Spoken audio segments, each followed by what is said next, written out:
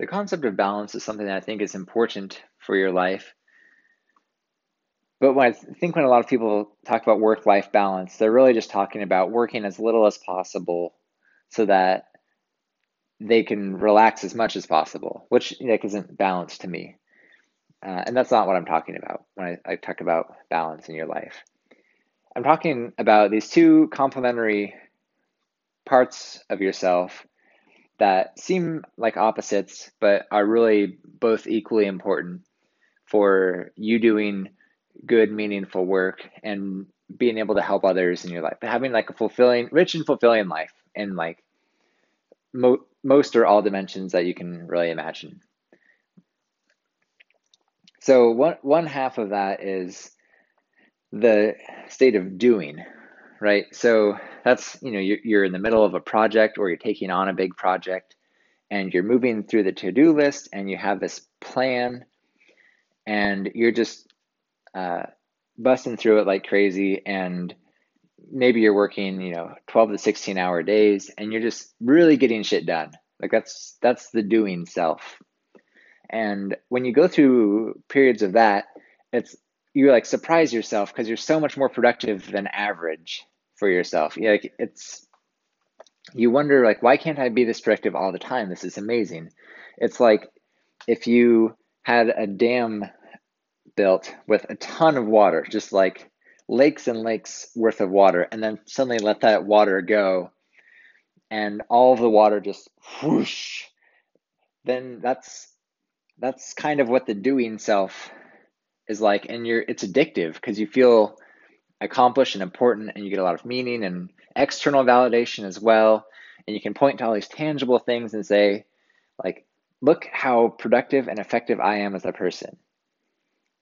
And that's good. Like that's really important, especially in any kind of like creative endeavor or really anything. You need to be doing that at some point. Otherwise, you're not translating the value of your ideas and the value of your personality to other people. So like it makes you useful to other people. So really, really, really rewarding. But then you can't stay there all the time because you get exhausted. And it's not just being tired, but it's that feeling of staleness where you've acted out everything that you've taken into your mind and you have no ideas, no new ideas. You're in a routine and you just lose energy naturally, and it's so normal, and that's kind of that's like the end of that phase of doing, and it feeds into a phase of non-doing.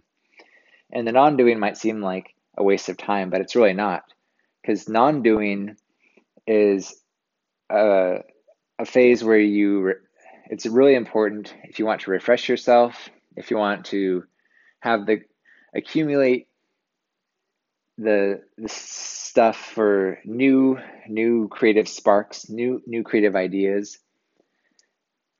It helps you reconnect with who you really are, what really matters to you, your values, and it brings you back into a sense of groundedness. You're really connected and in tune with the world, right? And that's really, really good, and it's really, really valuable, because if you're not doing that, you're not really living up to the potential for the potential for yourself, right? This is kind of what I talk about with the name of the podcast, Only You Can Be You. The doing self isn't really you. It's kind of it's like half you, but then you have the things that it's doing things, but then the non-doing, the softer side is saying what you do. What are the things that matter to you? What are you going to choose as your next project? What is meaningful? What do you find beautiful? What connects with you? What lets you connect with other people? It's this really human, personal side. It's this beautiful thing. It's almost like where it's like the spring from which like all art flows, because it's a statement of being. There's no need to justify it, if that makes sense. So you don't have to say, I am valuable because of this. It's just I am this and enjoy it. And you can take this like thing that exists in you and in the world, and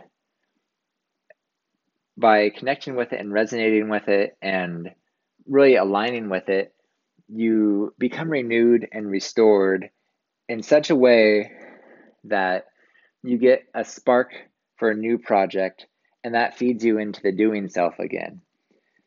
So it really is about giving your life direction and meaning and like a personal satisfaction. And it's really important to have that, because otherwise nothing that you do will matter, and it won't matter to you. It won't resonate as much with other people because there's not like a soul behind it that people can connect to. So that's like that's kind of the case for not doing stuff all the time. It's that you need to give yourself a chance to rest up, not just so you can work more, but so that you can, in the process of resting, there's something valuable where you reconnect, and you can take a breath and sit in the moment and just notice things that you hadn't noticed before. And that's really cool.